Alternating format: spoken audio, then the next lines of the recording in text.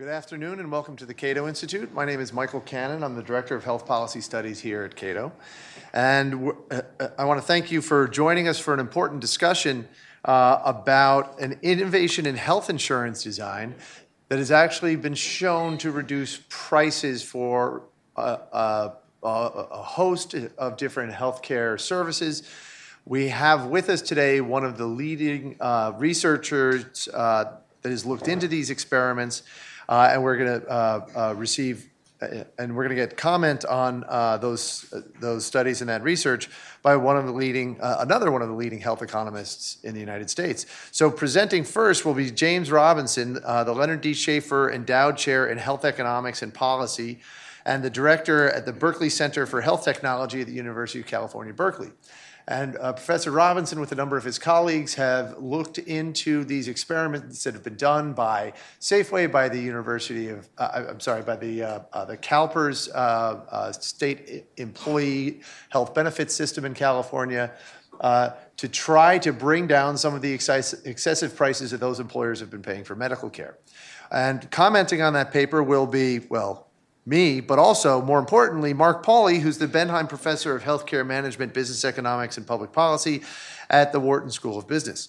So with no further ado, I'll ask you if we can go ahead and put Professor Robinson's slides up on the screen, and we will first hear from Professor Robinson. Thank you.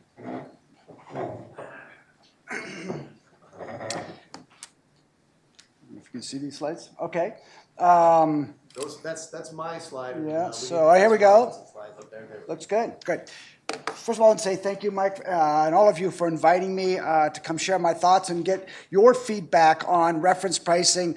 My view is that this is a promising idea. It's had some very interesting and successful initial applications. The big question is this going to remain a small curiosity within the health insurance world, or will this going to ramp up and become something big?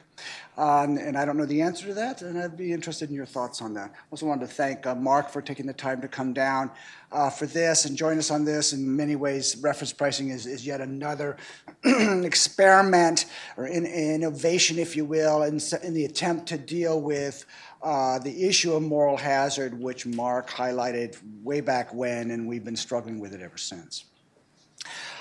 So what I sort of want to where did this come from in the United States? It did not come from European reference pricing. In Europe, if you follow the pharmaceutical sector, you know they use both therapeutic and geographic reference pricing. It's not where it came from. Where it came from was self-insured employers, as they got their data warehouses in better shape, they could actually analyze what they were paying. What they saw overwhelmingly jumping out that of their own data is price variation. And price variation is fine in the normal economy. It reflects differences in quality, location, and convenience. But in healthcare, it was more than that. It was extreme. It was tenfold or more than tenfold variation in prices for the same product or the same service in the same geographic market.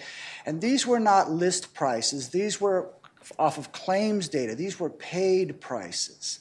And so what they reflect in healthcare is, on the supply side of the market, for services, you have a very strong consolidation of local geographic markets, as you know.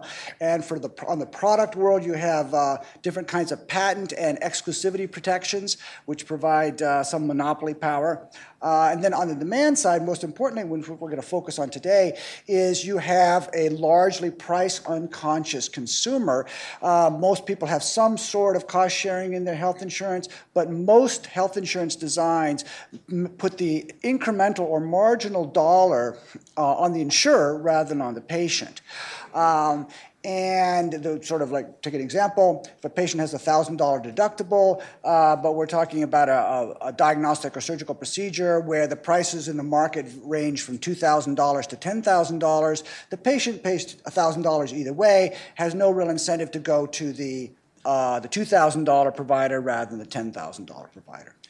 On the drug side, they have a copay. The copay is based on whether they go to Tier 1, $10, generic. Tier 2 is $25 for preferred brand. Tier 3, usually about $50. So they have some differential there. But the real prices that underlie, that are of those drugs in those tiers are much wider. The price variation is much, much wider. Let me give you some so the employer started to notice this. Let me give you some examples. This is CalPERS data on colonoscopy prices, state of California. Each dot is a facility. The blue facilities are hospitals that have ambulatory centers that do colonoscopy, among other things.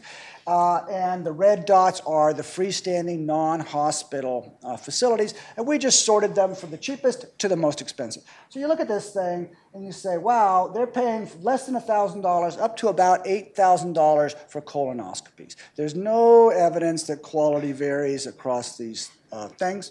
And generally that the hospitals are much more expensive than the freestanding centers for this. So if you're CalPERS, and this is, you're in the midst of the Great Recession, the state of California is almost bankrupt, and you're looking at this kind of thing, you're saying, why are we doing this? Why are we doing, once again, these are not list prices, these are paid prices, okay? So they put reference price, they said, we'll put $1,500, that's that black line, and that's what we'll pay, and that's all we'll pay. And if you want to go to one of the more expensive ones, employee, that's fine. There's not a choice-constraining thing here, but you pay the difference yourself. Another example. This is from Safeway. This is lab tests. These are the 10 most frequently used lab tests for the Safeway population. And just give you sort of a basic metabolic panel, ranged from now 5th percentile is about $6, and it goes up to $126. This is the same thing. Don't give me a quality story about this variation, okay?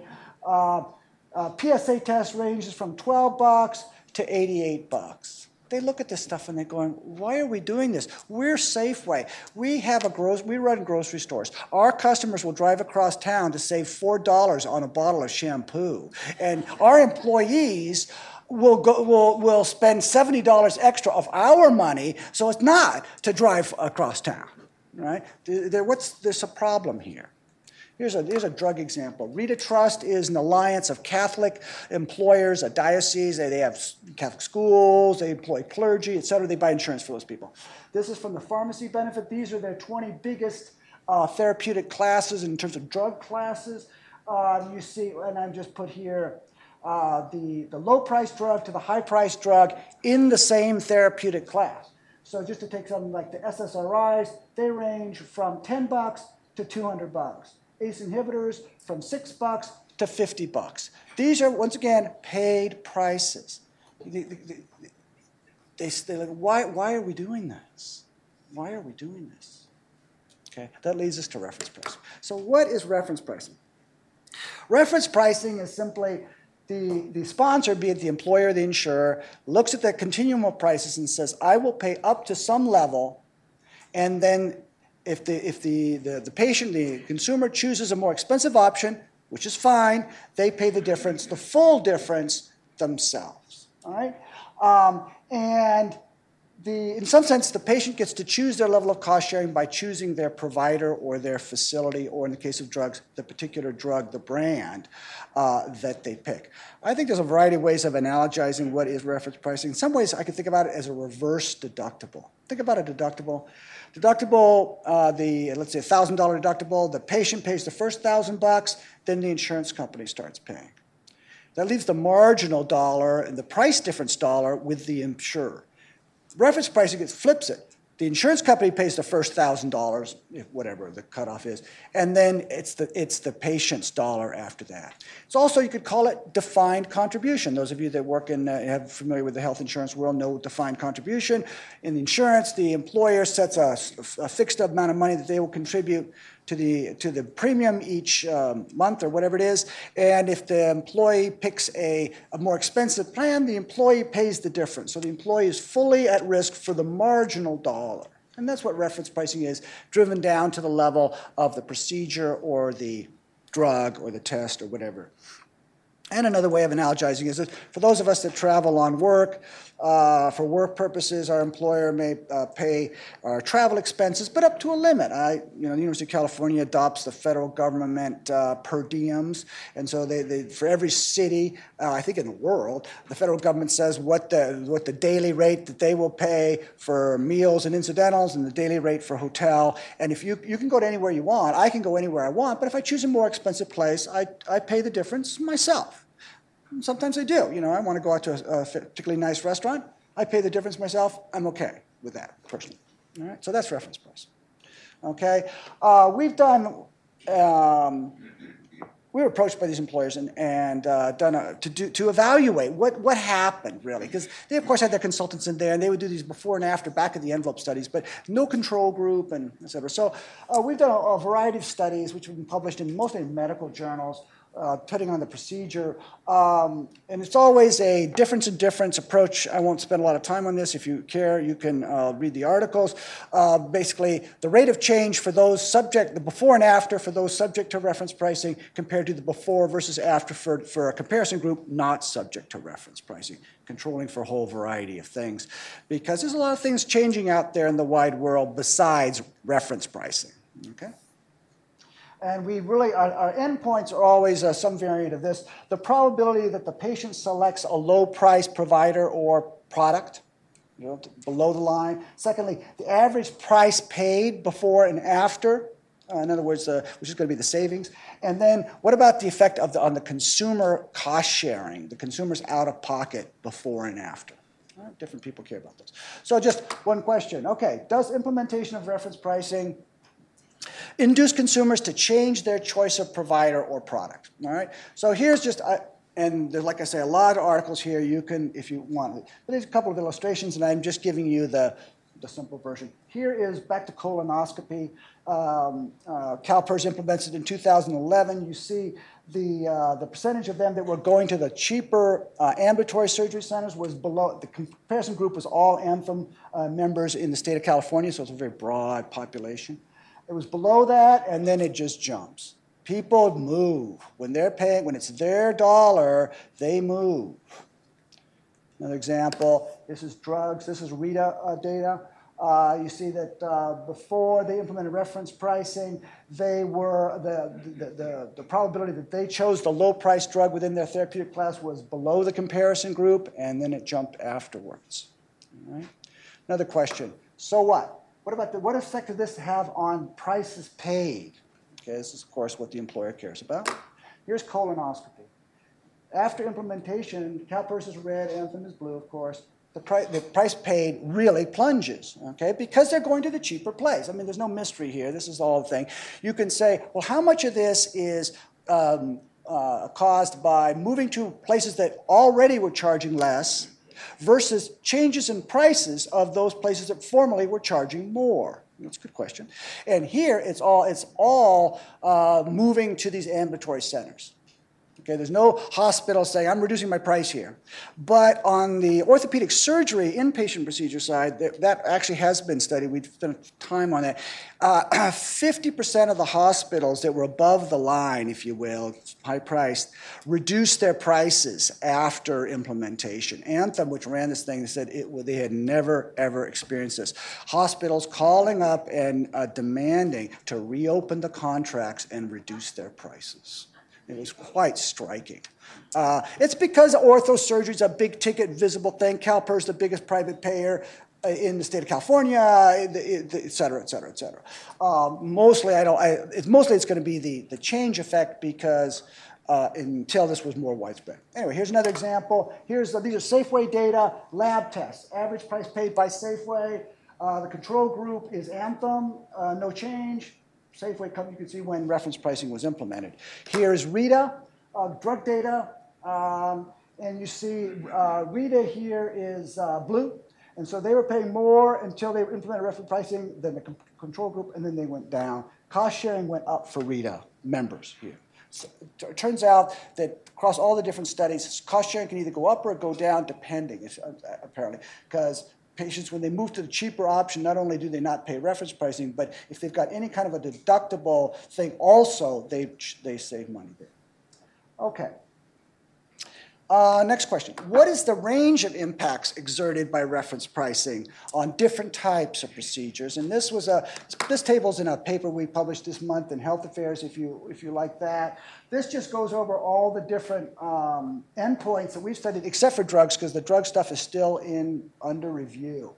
And just so the first column here is the percentage point increase in the use of the low price facility or product. And you see it ranges from, I don't know, a low, I guess here, a cataract is 9% and a high 18% for lab tests, something like that. And then the percent reduction in price ranges from a low of about 10% here for MRI, and it goes up to about 30% for lab, but it's mostly in the range of about 20%. These are impacts in the first 2 years of implementation. Okay, now let's just pause for just a second. Those of you that are health policy wonks, when was the last time you heard of anything that reduced spending by 20% in the first 2 years after implementation? I mean, anything. Okay. Now, let's put this whole thing in context. What actually I'm going to leave for the discussion sake, how this might compare, for example, to high deductible plan designs or narrow network designs. That might be something we talk about. What I want us to talk about really with you, and then I'll wrap up, is the what we call the American question, which is, if you're so smart, how come you ain't rich? And if this is such a good idea and it's been so successful where it's applied, how come it's not very broadly adopted by employers and or insurers? You know, and why is it still a marginal curiosity really out there in the wide world? And the possibility, it's new, and people haven't heard about it, and there's inertia in the system, and people are looking for new things to do, and particularly in the area of pharmaceutical and specialty pharmaceutical pricing. That's my area of focus right now, is specialty pharmacy pricing strategies, and reference pricing is certainly being kicked around in that domain as both on the employer side as well as on the policy wonk side. But on the other hand, maybe reference pricing has real structural implementation problems that, got a nice idea, but it won't work. Right? And I don't know the answer to that. Okay, let's think about it. What are some of the challenges? Breadth of applicability. Reference pricing is best designed for shoppable services, tests and treatments where the consumer has the time and the capability to make an informed choice between option A, option B, and option C. And, well, isn't a lot of healthcare spent in other kinds of contexts? And the answer is yeah. On the other hand, acute non-emergency services account for a very large part of total spending, especially when one thinks that, like, even for patients with ongoing chronic conditions, let's say diabetes, the big dollars that are spent on diabetes is not so much just the routine stuff, but it's when particular patients, they need to go into the hospital. And then the economic question is, okay, which hospital?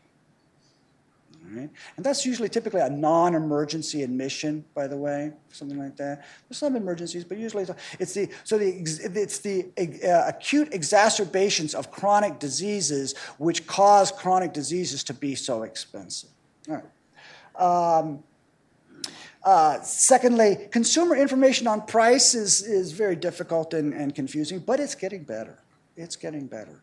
And especially if we had more coherent pricing structures, such as somewhat more bundling stuff, so the consumer wants to know what's the cost of the whole thing, not what's the cost of each component. Like, we buy cars, we don't buy transmissions and supply, and on all the different pieces of the car. All right, that's what we want to do.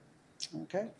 And I've talked with provider organizations about this, and interestingly enough, even those that are paid on a capitated or some sort of value-based basis appreciate that the consumer needs to have an incentive to go to the lab or the surgery center or whatever that the ACO wants them to go to, because the ACO is going to send them to ones that are more affordable, because the ACO is paid on some sort of population basis.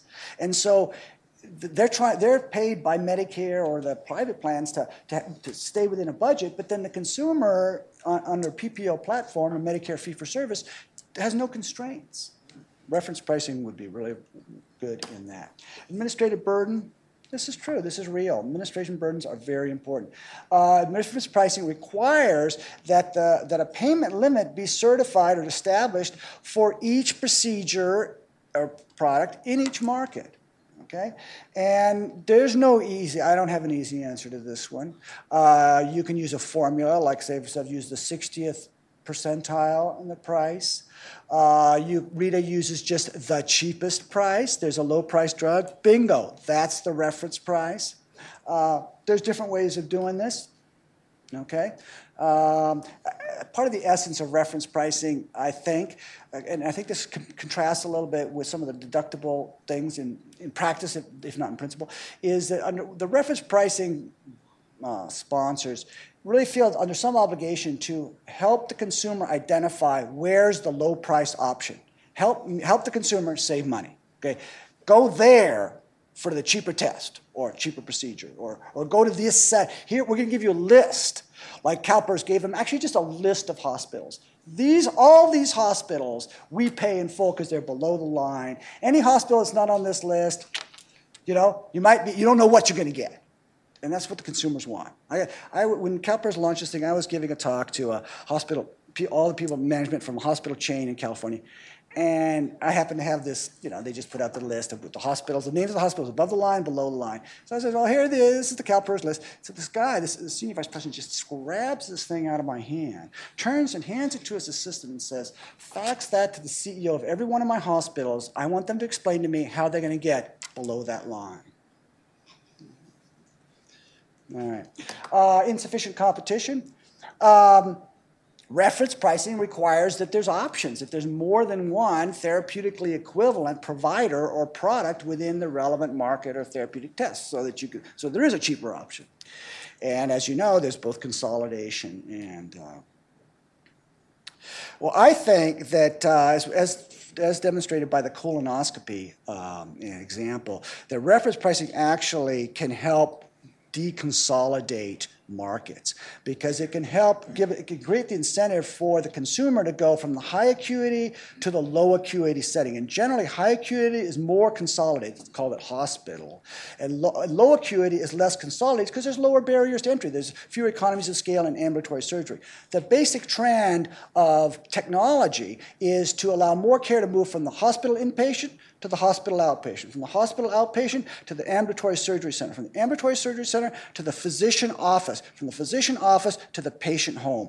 That's what Silicon Valley and that's what the med tech people are moving on. Hospitals, of course, are buying. They're moving down that same list, buying the ambulatory surgery centers, employing the surgeons, buying the home health agencies, moving to so that they can bring it all back up there and reprice it up to their level.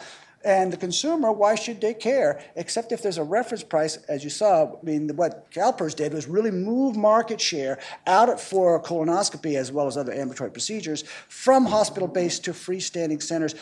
Do nothing else, they saved a lot of money, as well as kind of fuel the deconsolidation of the market.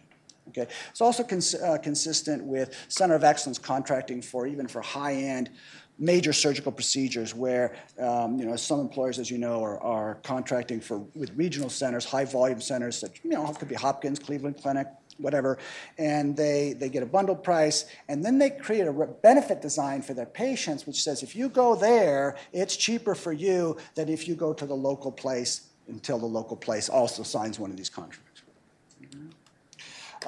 Managing innovation. Back to the drug world, what about innovation where there is drug classes where they're very innovative and there are no substitutes, orphan drug, etc.? Well, that's a difficult economic problem. Generally, we actually want to encourage innovation in therapeutic classes which don't have good treatments, and so the fact that they get big profits in the initial period is not a bad thing. But my current area of work is to say, well, what if we had a reference pricing platform for drug classes where there are therapeutic substitutes, and then health technology assessment built on top of that, which could differentiate, well, how much better are, like when there's new, like within a class like rheumatoid arthritis, the biopharmaceuticals, there are about 10 products, 3 mechanisms of action, and they are broadly comparable, but not exactly comparable. Right? And so you need to have health technology assessment to find out, well, how different are they, and then someone's got to put a price tag on that thing. Well, that's exactly what's done, of course, in the German system. That's exactly what they do. And the price differences are negotiated out. Alternatively, you could have a cost per quality kind of formula for those price differences and put that on top of the basis. That's what you would see in ICER. So there's no easy solution to this, but that's the way, that's what I'm working on, and I don't know if you find that of interest at all. But still, the basic principle is the consumer faces an incentive to pick the low-price product among the set of therapeutically equivalent products. If there is a therapeutically different product in the same indication, the reference price could be different for this other set. Or this could be combined with some sort of step therapy. You can think about different ways of doing this. But the world of specialty drugs now is ripe for this because the great pipeline of innovation has meant that there are now lots of drugs for multiple sclerosis, for RA, for psoriasis, for certain cancers. They're not exactly comparable, but with HTS, they're not that totally non-comparable either. And so the question is, how are we going to, plunking them all in tier 4 with a 25% coinsurance and a bunch of top-down utilization management by the PBMs is, kind of like the worst approach. It's worst for the patient. All right. So anyway, I guess I got a little bit ahead of myself, and I just want to say that's where I'm going. And then my last slide here is reference pricing compatible with innovation. We all, everybody on the purchaser side of the world wants to find a way to make healthcare cheaper, but recognize that the drivers of healthcare cost growth over time. Long-term trend is driven by new drugs, devices, procedures, and all the specialties and facilities that go with that. And on average, these new technologies have been beneficial to patients, and they've also been cost-effective to the population. All in all, on a cost per quality basis, the total lump sum benefits divided by the total lump sum increase in cost has been worth it. So how do we keep the innovation going? And the focus of reference pricing clearly has been on moving market shares and reducing spending and increasing competition. So it's nothing to do about financing innovation. And to some extent, anything that reduces revenues reduces the potential for R&D. Okay? But I think that what the life sciences industry needs, and I do deal with the life sciences industry, is a clear and consistent message that if you develop a new thing that's really better, you'll get really a price premium. And if you develop something which is basically equivalent to what we've already got, you will not.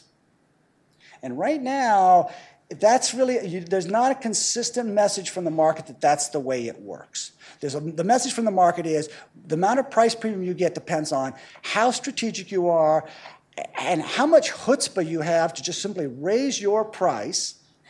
And then how can you benefit from obscure little bottlenecks on supply or manufacturing or some weird process patent that you've come up with to really drive your revenues. And so we see products which are dramatic breakthroughs, which are not getting the money they really deserve, really. And then we see products which are total Me Too's, to use an old drug, which are making one heck of a lot of money, at least for a couple of years, until the world catches up with them. So in my more idealized thinking about this whole thing, I see reference pricing as something that is a principle that can bring the consumer, the patient, into that dialogue. We want to pay the cheapest possible within a class of equivalence, and we'll pay more for stuff that's better and can prove it's better. That's the hope, and that's where we're going here. Bringing the pricing back in for the consumers. That's my goal. All right, so thank you, Mike, and interesting comments.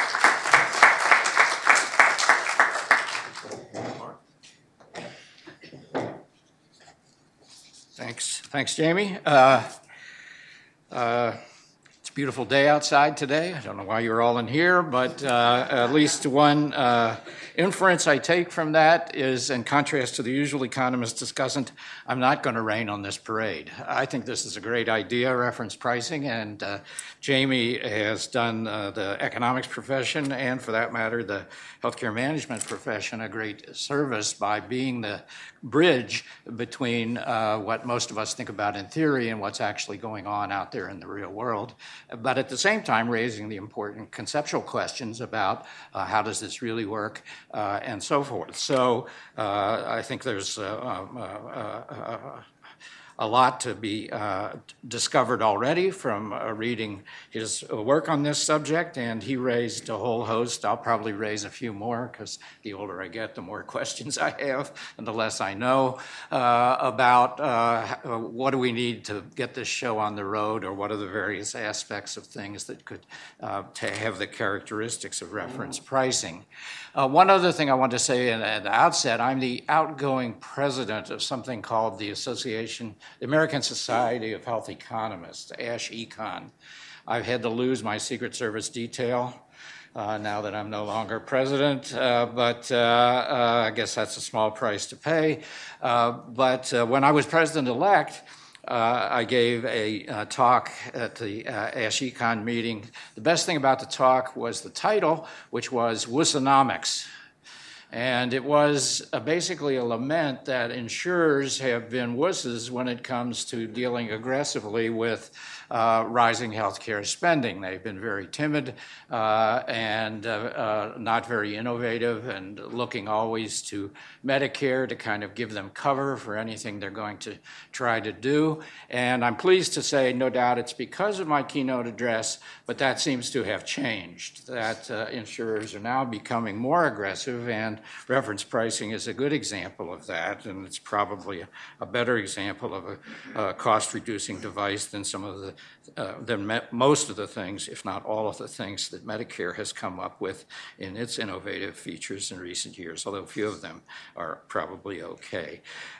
So the first thing I'm going to do is ask the professorial question. Sure, it works in practice, but can it work in theory? And try to describe, sort of from the point of view of insurance theory, how reference pricing seems to fit in. And actually, this is a reason why I'm very positive, enthused about it. Why is it a good idea? Well, because it's one of several things that are now emerging that are approximations of the ideal way to run an insurance plan and paying benefits in an insurance plan, which is to pay an indemnity benefit, a fixed dollar benefit. It doesn't quite work this way anymore, I guess, but at first, or it used to be, if you bought auto collision coverage, or if you have a car and your car was hit, not your fault, what would happen is you would take it to somewhere for an estimate, maybe two, and then the insurance company would just send you a check for whatever the damages were, and you could do whatever you wanted with that check. When I was at Northwestern, we lived on one of the busiest streets, and we parked our old junker car in front of the house.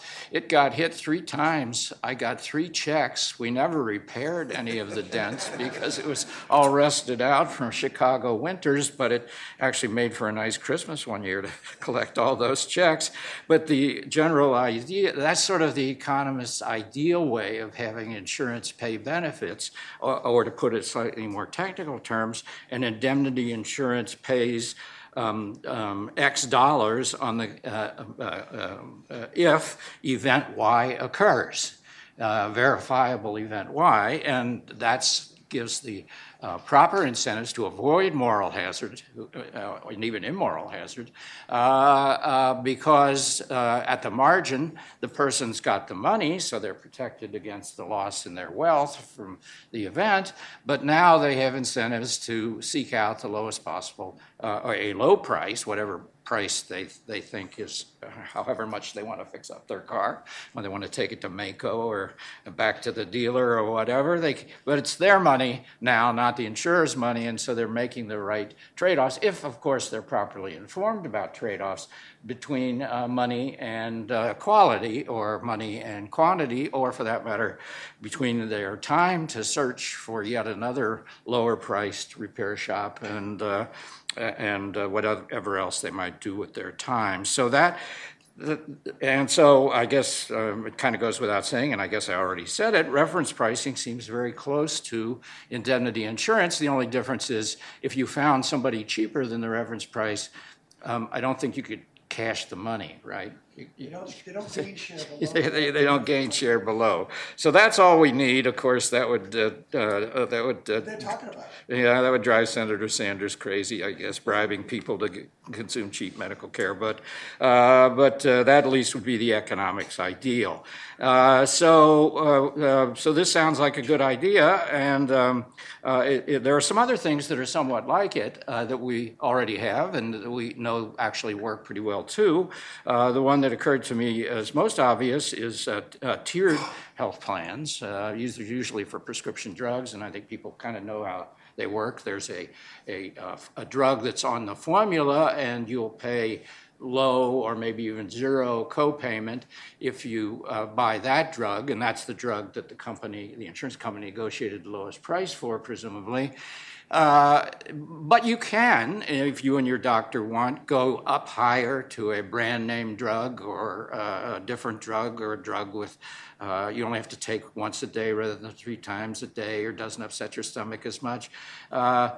You won't have to pay the full additional price, which is what would happen in the reference pricing, but you will have to pay something, $40 or $50 or $100. So that's sort of a kinder and gentler reference pricing, where at least some of the incentive to choose the lowest priced option is still present, but if you should happen to have the bad luck of really needing the brand name drug, that they're not perfect substitutes, it gives you some cushion against it. And I think that's kind of the cosmic trade-off here, at least one of the cosmic trade-offs. There's going to be 2 that I'll mention, but one of the cosmic trade-offs is if there is variation in quality, reference pricing still makes sense, but you have to decide as a consumer kind of where you want to fall on the quality spectrum and sort of set the reference price you'd like your insurer to pay to hit that point on the quality spectrum, and then it'll discourage you from buying things of higher quality that aren't worth the extra money, and you won't want to buy things of lower quality just to get the money back if you could do that. And so at least my shining vision of how this might work is not have CalPERS do it for me, but instead have a variety of health plans I could choose from that would use different targets for their reference pricing, high, medium, and low quality, and I might as well drop the other shoe. The other downside of reference pricing is you do have to search around, and maybe you have to drive across town to a poor, not as nice a neighborhood for your colonoscopy where they have bulletproof glass or whatever it would be, and that's a cost that some people might be willing to pay, but not others. So the idea would be that you would make a choice, and my vision would be there'd be a variety of insurance plans that would offer you different choices as to where the reference price would hit. You'd pay more if you wanted a high reference price, but then you could be assured of high quality and probably finding a provider close by because you'd be up there with the high-priced ones, or you could buy a cheaper one. I've even named the cheaper one. It's called the Philly Insurance Plan, and its slogan is, "We're not that great, but we sure are cheap. Do you have a problem with that?" So you could make that choice, and that kind of trade-off might make sense. And Jamie kind of hinted at this, sort of the ultimate optimum optimorum of this choice model, at least the way I've thought about it, would be where plans would choose a dollars per quality cutoff. And they would make the payment that they would make for any treatment enough to buy from a convenience seller the mix of services that are yield an improvement in outcome whose cost is below the threshold. You could buy the $50,000 plan and then you might, you might get metal implants for your knees instead of titanium implants or ceramic implants, or you might get less therapy afterwards, or you could buy the $200,000 per QALY plan. Of course, this is after the revolution when income is distributed more equally. This will be allowed to be mentioned in polite conversation, but that's the fundamental idea, and it's kind of like what we do with a lot of other things. We give people choices as to you want the one with leather, or you want the one with naugahyde, or do you want the vacation plan that's going to give you all the pina coladas you ever dreamed of, or is it just going to be Planter's Punch? Whatever it's going to be. And at least in terms of a shining vision, the good thing, I think, is, or the praiseworthy thing, is that the idea of reference pricing, to my mind, of course, everything looks that way to me lately, kind of fits into that you could choose in this theory, back to the theory, you can choose what X dollars will be that will be paid when event Y occurs. If you want a lot of quality when event Y occurs, you choose X to be a high number. If you want to save money, you choose X to be a low number. It's up to you. So that's sort of the punchline, I think, on how this might work and why it's a good idea.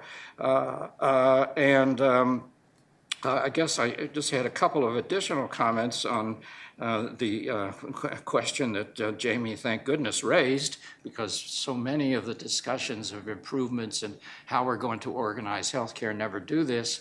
They keep saying, well, this is obviously a great idea. It sounds great. Let's advocate it without doing what actually in economics is known as the survivorship principle, seeing whether any entities actually did it and survived. And so that's the question that we have here. One explanation is, or some explanations are in my Wissonomics article. They usually actually have to do less with economics and more with politics. Suppose CalPERS sets that $1,500 price, and somebody, maybe the mother of a state senator, has a treatment prescribed that costs $3,000 more than that, and her doctor insists that's the only treatment she can have. Somebody will get a call, and somebody will get some grief. And insurers, at least up to this point, maybe they're somewhat emboldened now, have not been willing to tolerate that grief, and have generally, as I said, moved in the shadow of Medicare. And the other possibility is the absence of competition. Although you don't really, if firms have constant returns to scale, you just need to have a large number of firms. You actually don't need to have more firms coming in to do this. You just need to have a large number of firms that can, so the cheap ones can expand and the expensive ones can contract. So that's a second thing that could help. I'll just make a couple more remarks here and see what's on page 2. Well, this is more actually like a question, but I think maybe if we knew the answer, we would know what we're talking about here. So Jamie showed you those enormous distributions of actual paid prices. List prices in healthcare is like the price on the back of the door of your hotel room. This room rents for $1,000. Well, that's during the big football game or something. You got it for $139. But paid prices vary a lot too. And the thing that's bothered me, and actually we're doing a little work on this, which is why I wanted to mention, is what's with the low price sellers? Are they terrible capitalists, or what's wrong with them? Why are they charging such low prices when there's these other firms out there that are making sales to cost-unconscious consumers who are charging high prices? Well, the sort of technical economic answer would be the reason you charge a low price in general, aside from healthcare, is you want to attract more business. But do we actually see the low price sellers doing things to attract more business? Not so much, but I had an undergraduate who wanted to do some research with me, so to keep him out of trouble, I said, New Hampshire actually has a law where they publish prices. And I said, go on the websites of the high-price firms and the low-price firms for colonoscopy and the kinds of things Jamie was talking about, and see what they say. And about half of the low-price firms actually did mention on their website, we are low-priced, or we are high value, or not all of them, not even the majority of them, but close to half of them said that. The expensive firms said, we are highest quality in the Merrimack Valley, but said nothing whatsoever about prices. But there's still an issue here, I think, of what it would take to have competition really break out. And I think it would be, and maybe there's a tipping point here, when the low-price sellers actually start trying to advertise their low prices and draw customers to them. Then this kind of idea would take off. You wouldn't need the government to provide information, not even the government of New Hampshire, kindly as it is. You could even have the market provide the information. Of course, you'd have to have some quality controls on the information, but boy, when I see the commercial that says a phone call will give you 15% off on your colonoscopy in 15 minutes, then I'll know nirvana has arrived. So that's the a point I wanted to make, and a puzzle that I have of why competition hasn't broken out like that, although I know this is medical care and life and death, and we have to be a little more respectful, but even so.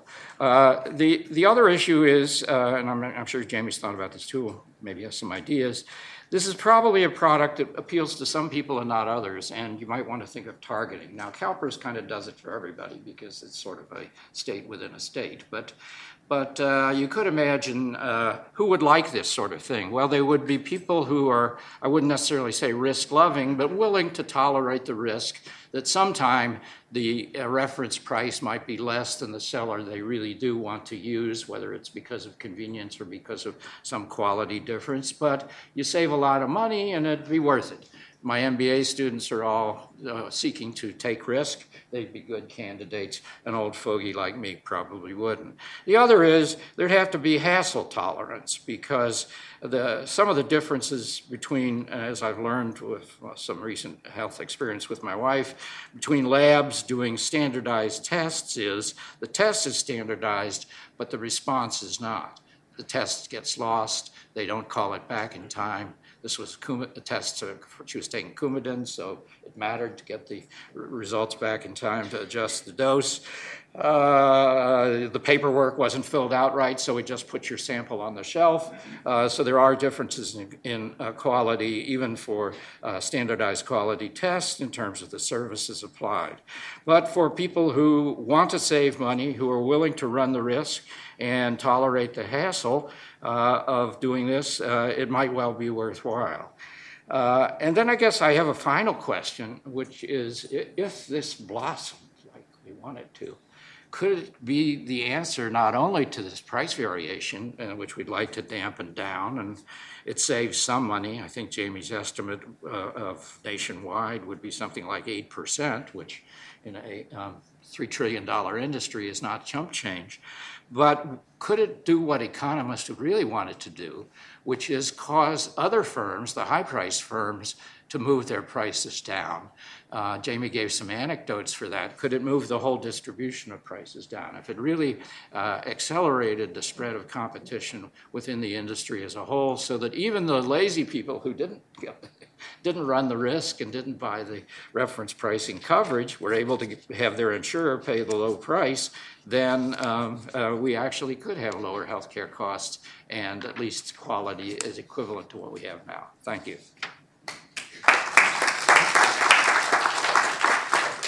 So now you all know what nirvana looks like to a health economist. It's a 15-minute colonoscopy for 15% off. I want to thank again Mark and Jamie for coming to talk about these really incredibly important experiments and the research that Jamie has done around them. And when I invited them to speak here, I didn't realize that we were going to be having this discussion in the midst of a debate or a non-debate or a collapsed and now maybe resurrected debate over repealing and replacing the Affordable Care Act. But I think that Jamie's research actually has relevance for that debate, and I'm going to have some things to say about that. But if we could put up my slide, please. I don't see the mouse here. I would do this myself. I think it's useful to have that up there. But in the meantime, I want to take a step back and talk about how there are really two ways to make healthcare affordable for people. One is you can provide them a subsidy. The other is you can get the prices down. Subsidies are problematic. If you want to subsidize Paul, first you have to rob Peter. Peter doesn't like that very much. Both Peter and Paul end up producing less when you do that, because if you subsidize everybody, the taxes are going to be so high that you discourage work and productivity. If you offer subsidies only to people with low incomes, well, the explicit taxes will be lower, so that doesn't discourage Peter from working as much as higher taxes do. But you're going to the work disincentives for Paul are going to be even greater, because if Paul loses his subsidy when his income rises, then that's a high implicit marginal tax if he tries to climb the economic ladder. We see a number of those high implicit marginal taxes already in created by various means-tested programs, exacerbated by the Affordable Care Act, and so forth. But subsidies also make Paul care less about prices and value, because he's spending other people's money rather than his own. And subsidies end up reducing innovation, because producers tend to focus more on that which is subsidized and to the exclusion of that which is not subsidized. And so you don't see much innovation in the area of that which is not subsidized. If, however, you want to, if you help people afford medical care by reducing the price, you pretty much avoid all of those problems. Falling prices don't inhibit upward mobility, they facilitate upward mobility. If you drive down the price of healthcare, that helps both Peter and Paul, afford education and other things that help them climb the economic ladder. And falling healthcare prices don't create the sort of work disincentives that high taxes and means-tested programs do. In fact, probably the only downside of falling healthcare prices is that some high-cost providers will make less money and go out of business. And it's hard to get too upset about people who are overcharging the sick going out of business. So what's not to like? In fact, falling prices make all of our healthcare problems smaller. They make health insurance more affordable. They reduce unmet medical need. First, by making it possible for more people to afford the medical care that they need, but second, by saving the rest of us money on healthcare so that we're wealthier and have more to help those who still can't help themselves. And we see falling prices everywhere else in the economy, but this problem has bedeviled health economics. Why don't we see these falling prices, that dynamic in healthcare? We often hear that falling prices can't happen in healthcare because healthcare is special. Well, as it happens, my favorite takedown of this claim that healthcare is special came in an article by Jamie Robinson about, I think it was 4 years ago, in a retrospective, 5 years ago, 4 or 5 years ago, in a retrospective of Kenneth Arrow's 1964 article on uncertainty in the welfare economics of medical care. But however special healthcare might be, I think Professor Robinson's recent work shows that prices can fall in healthcare where consumers are cost conscious, where consumers have an incentive to choose lower cost providers, to demand lower prices because they share in the savings. And indeed, for all of the vaunted bargaining power of third-party payers, insurers and employers, these experiments show that cost-conscious consumers do a better job of driving down prices than third-party payers do. And here I actually want to leap to the defense of some of those third-party payers. And Mark's Wusonomics article brought this to mind. They're sort of they're sort of in a tough spot. If you're an insurance company whose enrollees don't care about whatever savings you might achieve for them in terms of lower premiums, because they're not the ones paying the premiums because their employer is paying the premiums, or they have or they're heavily subsidized by the government, well then you're going to have a very hard time negotiating those prices down yourself, because you're going to have to say no to some providers. And if your enrollees like that hospital or their doctor is excluded from the network, you're going to hear from them about it. And that's basically what happened in the mid-1990s when employers tried to use managed care tools to drive down or to reduce the prices they were paying for services and avoid unnecessary services.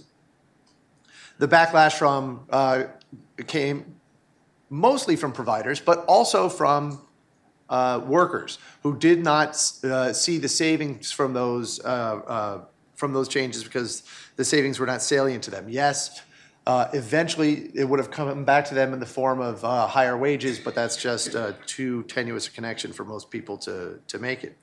So Professor Robinson and his colleagues are right that this particular form of consumer cost consciousness that they're studying, reference prices or reverse deductibles, will work for some conditions and not for others, and in some circumstances and not others.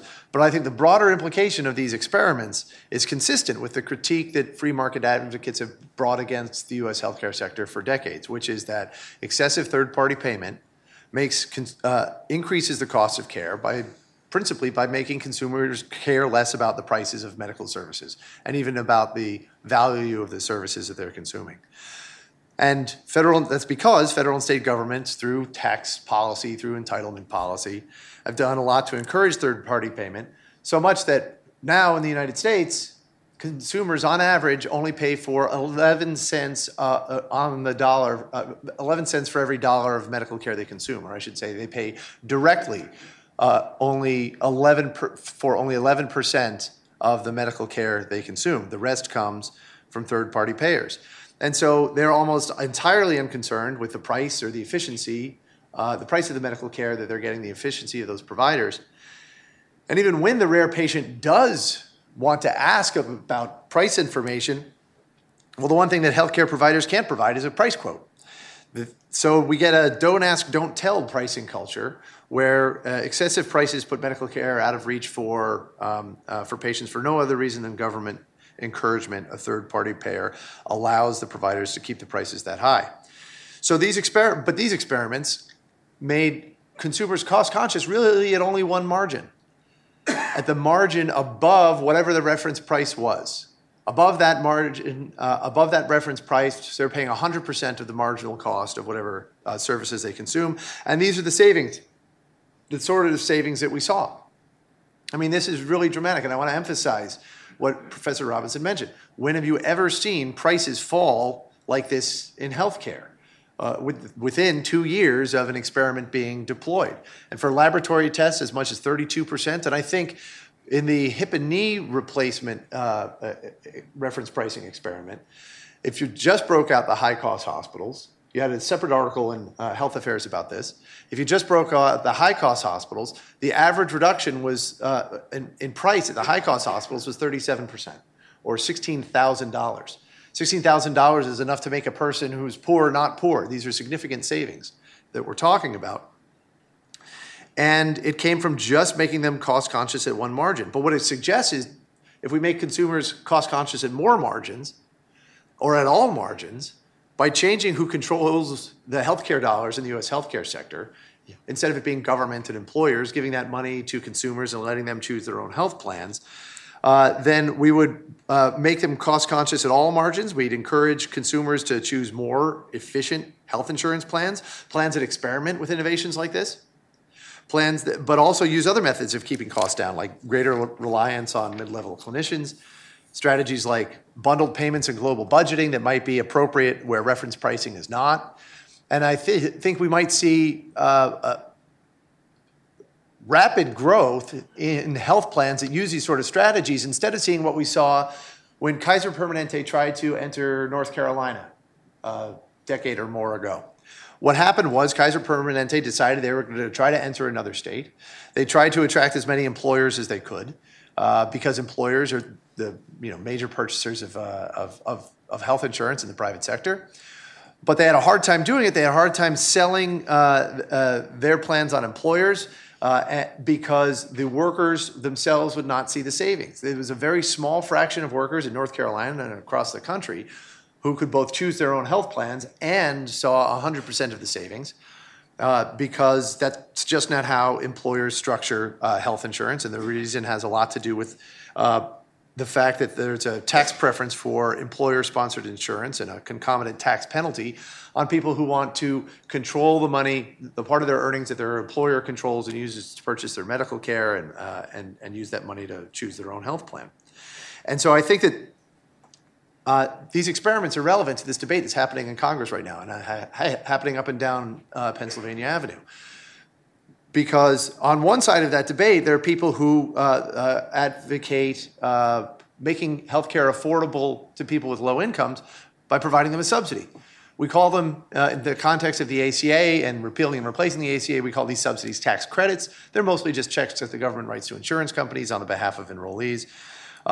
And the idea is, well, we've got all these excessive prices for medical care and health insurance. The premiums are so high. We'll deal with these excessive prices just by subsidizing them, by giving subsidies to people.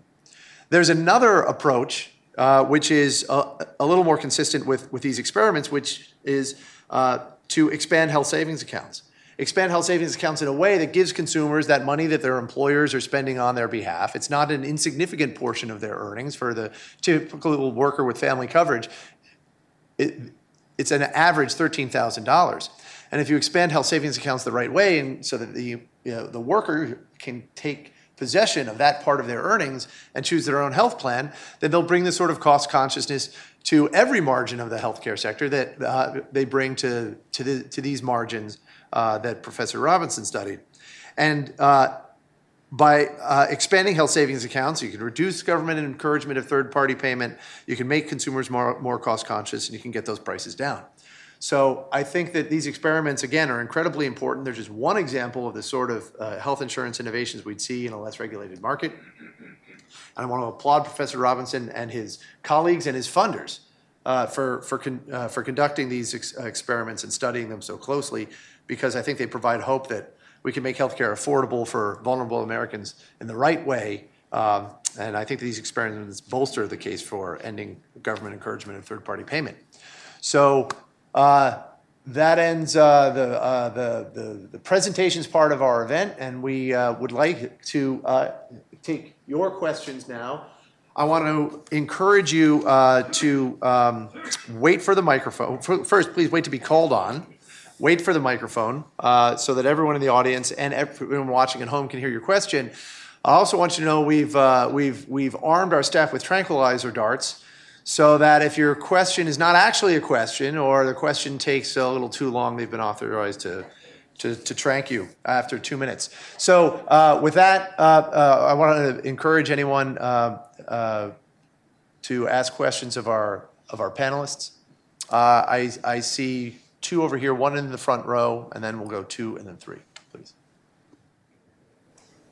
Question for James Sang. Question for Professor Robinson on reference pricing.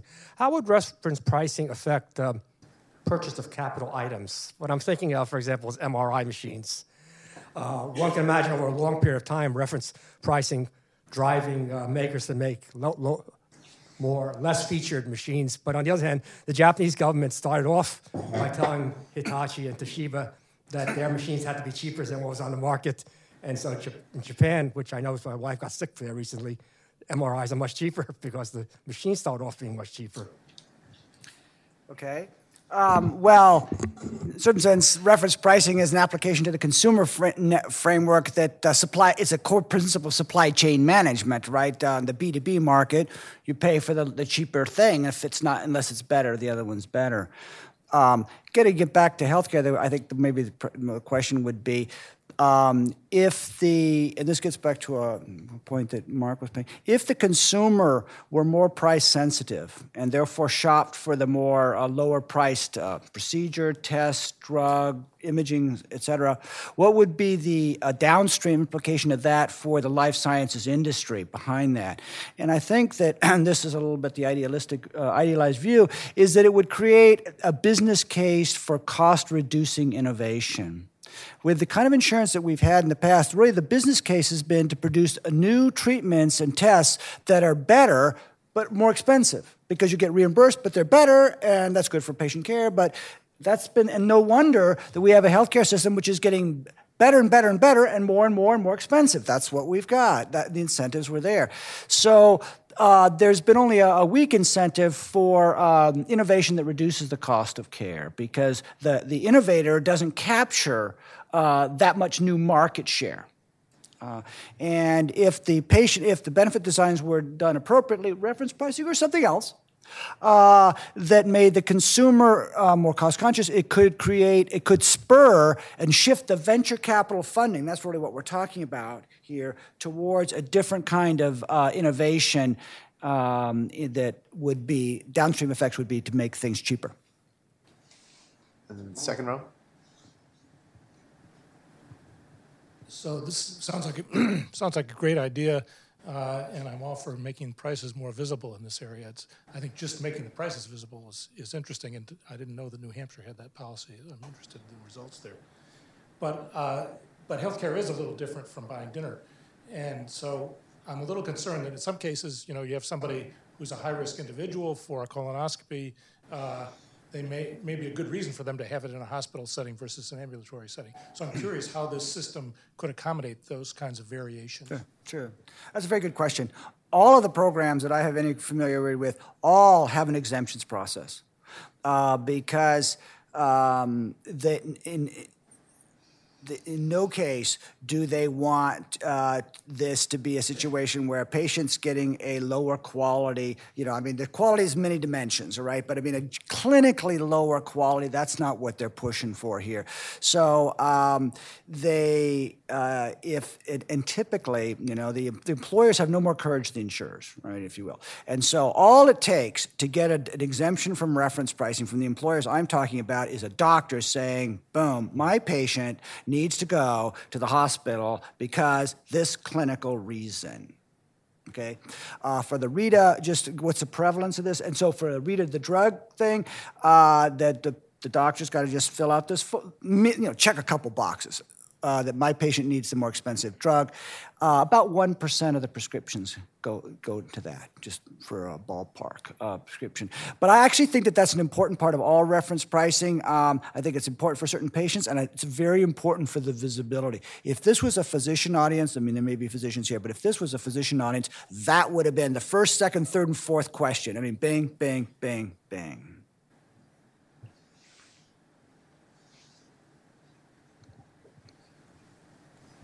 You discussed this a little earlier with regards to HMOs and the reaction from the actual participants in the program. Has there been any survey data for reference pricing patients under a reference pricing regime? Are they generally satisfied with their plans, or is anything out like that yet?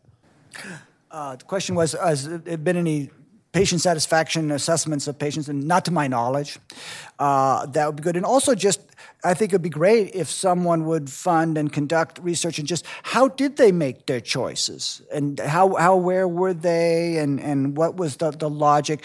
The trend on where this stuff is going out there is, as you know, all insurers now are into price transparency, and they all have on their website prices of all the different providers in their network, et cetera. And the uptake of those prices, consumer paying attention to that is relatively low. So some of them, what they're doing, they're combining that passive information thing with active outreach. So if you're scheduled for a procedure that's got to go through prior auth, any major procedure now, or prior notification, they will reach out to you and say, I see you're going to get a colonoscopy. That's wonderful.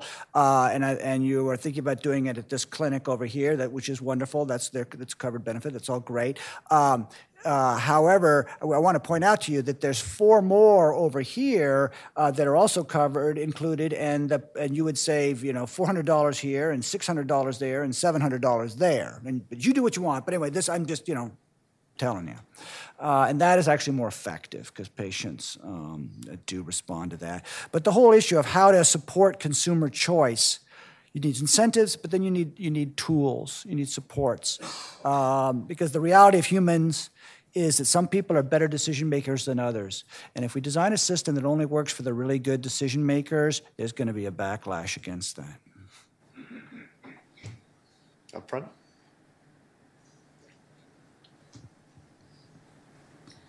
Thank you. I will say cheap is good as long as the providers are good. My question has to deal with how would you get patients educated about this kind of reform? Mr. Cannon talks about health savings accounts. You're talking about, both of Mr. Robinson and Mr. Pauly, talking about the differences of patients being able to know who their providers are. Health savings accounts, a lot of people like them because you can roll over what you don't use. But I don't see that you two are proposing the same kind of health plan, or I may be incorrect. I think when you talk about drugs, the drug list you put up there left out a lot of expensive medications for cancer patients and other patients. You have mainly psych meds up there. And Medicare, I'm Medicare. I think Medicare sucks. And I think many docs are opting out. So what do you do to replace that with what you're offering? And or could a health savings account be implemented into a Medicare program? Cheap is good, as long as the providers. So patients need to really do their homework and find out who the different docs are. That's what I think is important. All right, well, there are a number of dimensions of that question, but I'll pick up on one of them, and that is, what about Medicare? And this brings a little bit back to the question in the current political environment. I happened to read an interview with Tom Price, the new director head of HHS, and he was, as a surgeon, as you know, surgeons tend to not like the Medicare fee schedule. It's significantly below the private insurer fee schedules and what the surgeons believe that they deserve to be paid. And so he was interested in this interview implementing or permitting balanced billing for Medicare. And therefore, that the Medicare would pay whatever it pays, its fee schedule, to the doctor, but the doctor could charge whatever the doctor wanted, and the patient would pay the difference. Okay. That's called balanced billing. And that gets us a little bit back to what Mark was talking about earlier of an indemnity insurance. And obviously these things sound similar to reference pricing. All right, the sponsor pays a certain amount, and then the patient pays a certain amount, and I think they are. I would distinguish at least one aspect of that, how they're different. These reference pricing programs all start with a chassis where the health plan or a PBM goes out there and negotiates a price with the provider. That's the maximum. Then the employer comes in and puts a reference limit below that, and the patient pays the difference.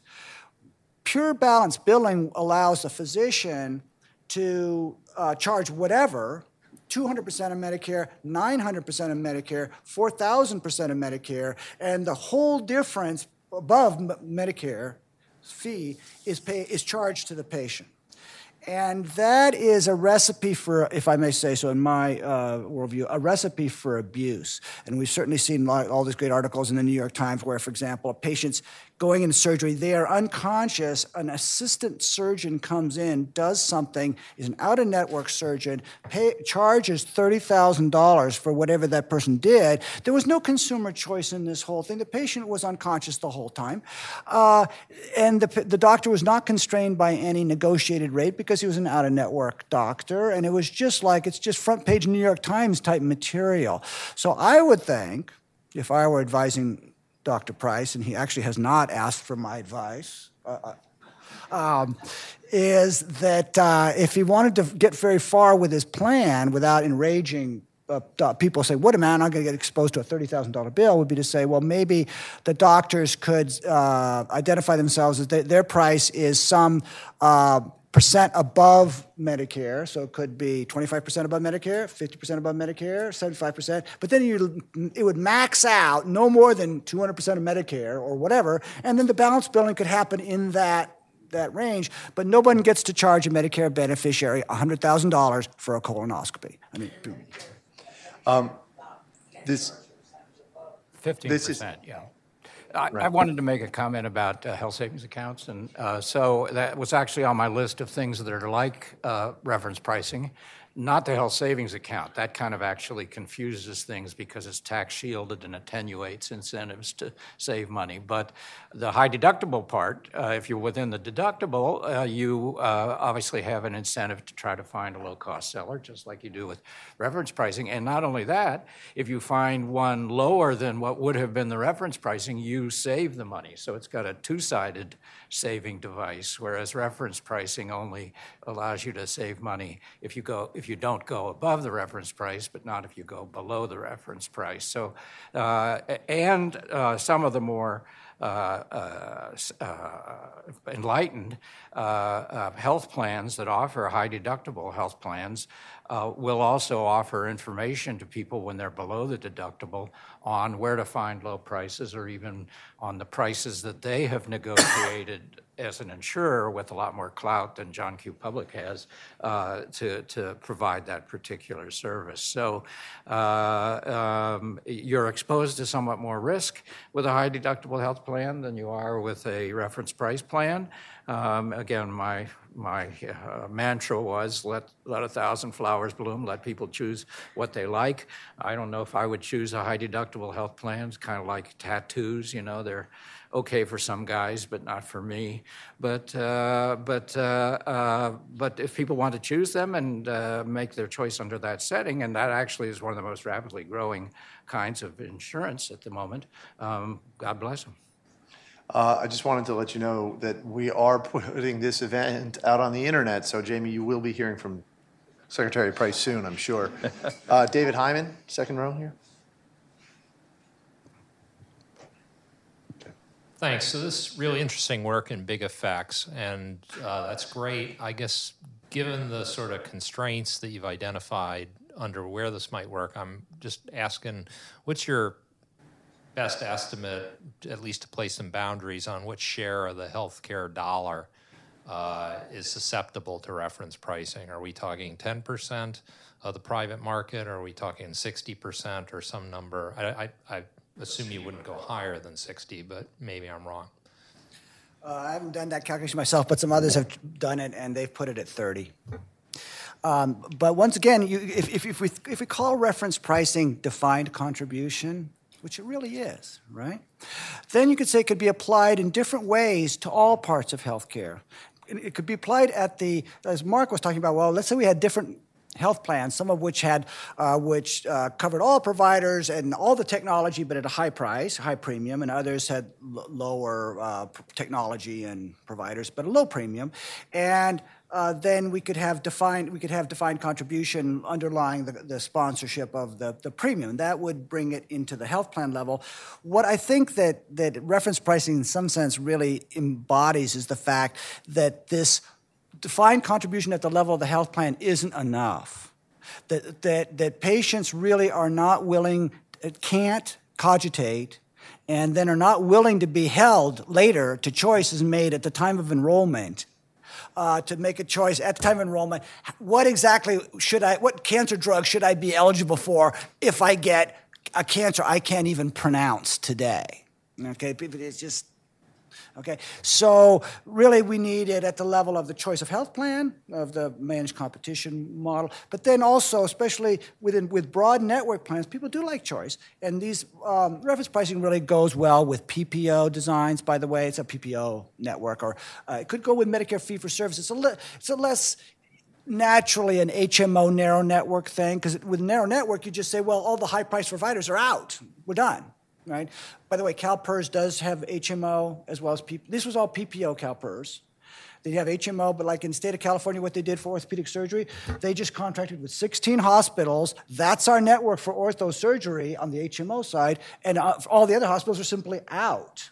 Whereas on the PPO side, they have like, okay, they start out with about 40-something. Now they got about 60-something because of price reductions that are low-priced, and then the rest are, above the reference price you pay out of pocket kind of thing. And so it depends on that.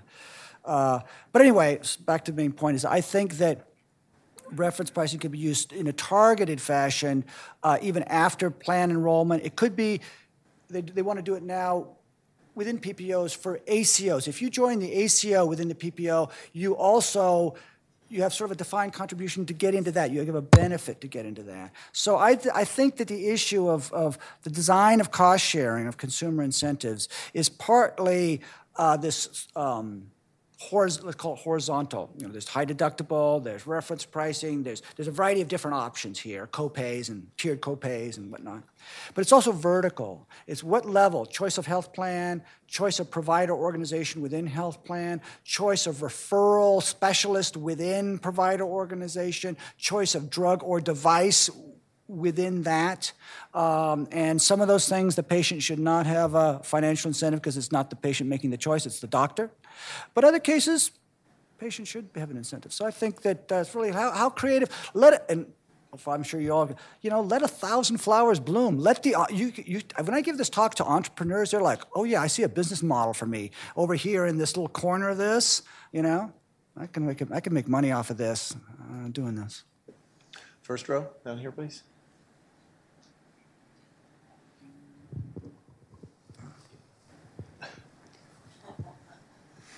I find the analogy between reference pricing and defined benefits interesting, and I'd like to ask a question of Dr. Cannon about the large health savings accounts idea. Just as in the pension area, there's been a move from defined benefits more toward 401k type plans.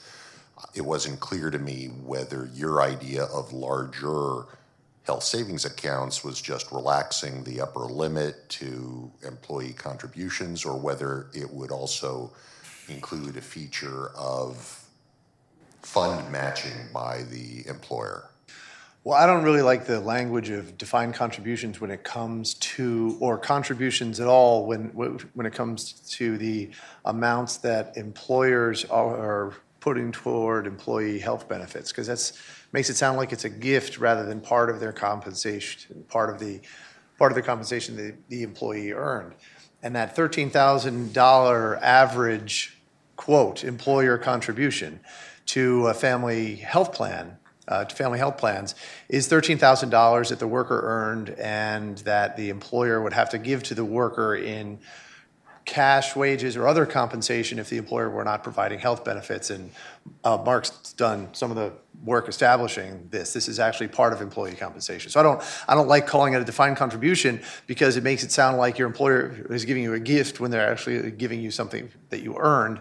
And the problem with the current tax treatment of employer-paid premiums is that either you give that $13,000 to your employer and let them choose your health plan, or you take it as taxable income and effectively have to pay a penalty on it.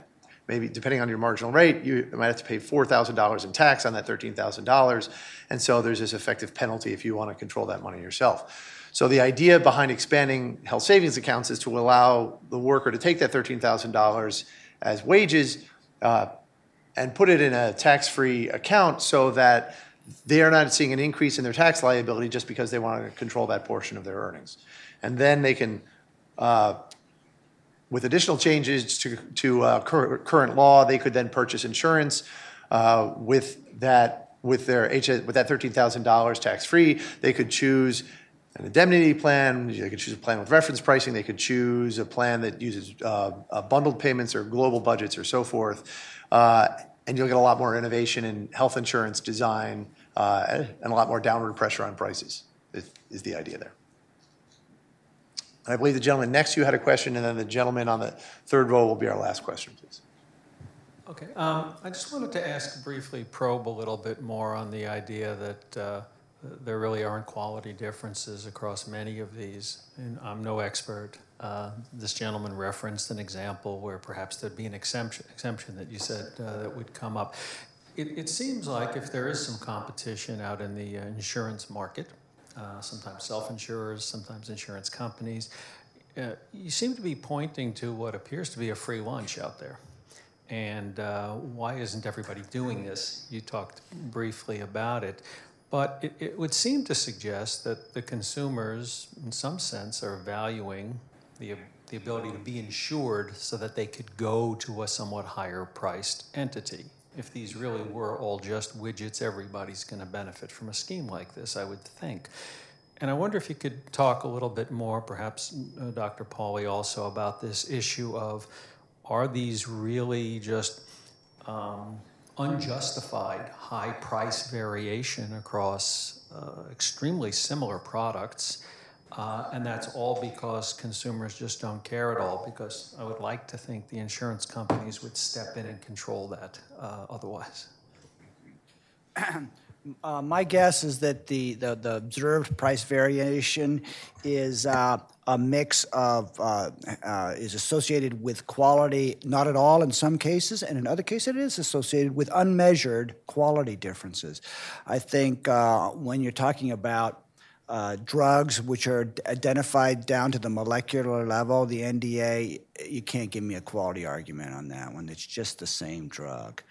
It is totally. I've worked with drug data. If you want to see just how bizarre healthcare is, you go look at claims data for pharmaceuticals and what is charged. You go down what is charged pharmacy by pharmacy, right down Massachusetts Avenue, and you would just be blown away.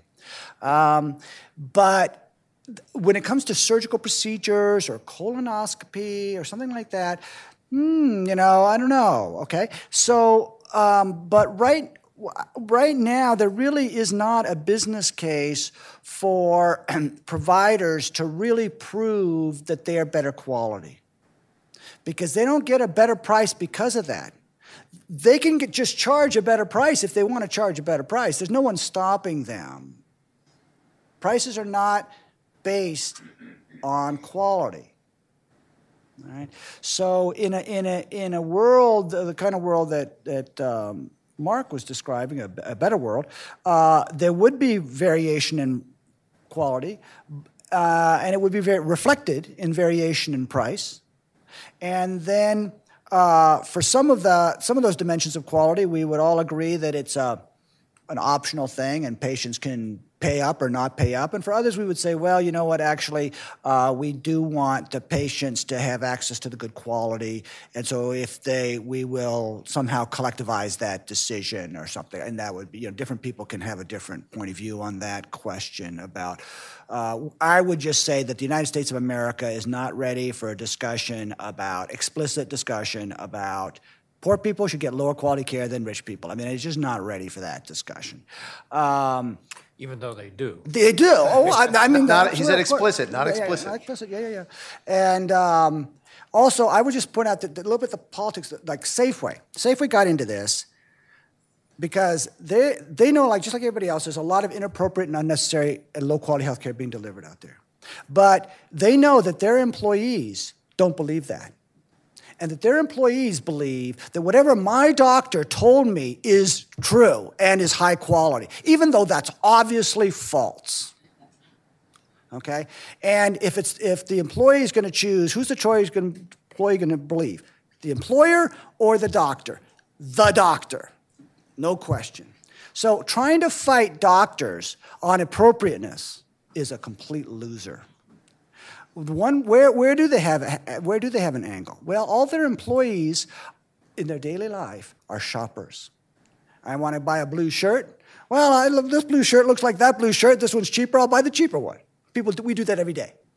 And so they focused on those things where the quality differences are either zero or small. And then we're going to put in this reference pricing to train and we're going to start on small ticket things like these lab tests, $5, $20. This isn't going to, rattle the world, but it's to get the people thinking about healthcare the way they think about everything else in their life, which is, we apple orange, we look at the price, we smell, whatever, and then we choose.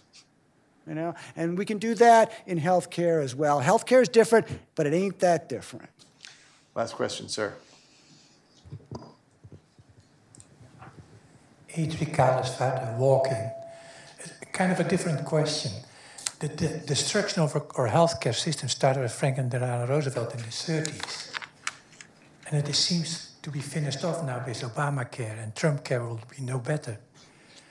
Shouldn't Cato speak in favor of complete separation of state and healthcare? And can any of the speakers suggest how that might look like if we go back to get the government out of it? Well, speaking as a Cato scholar, we have. I mean,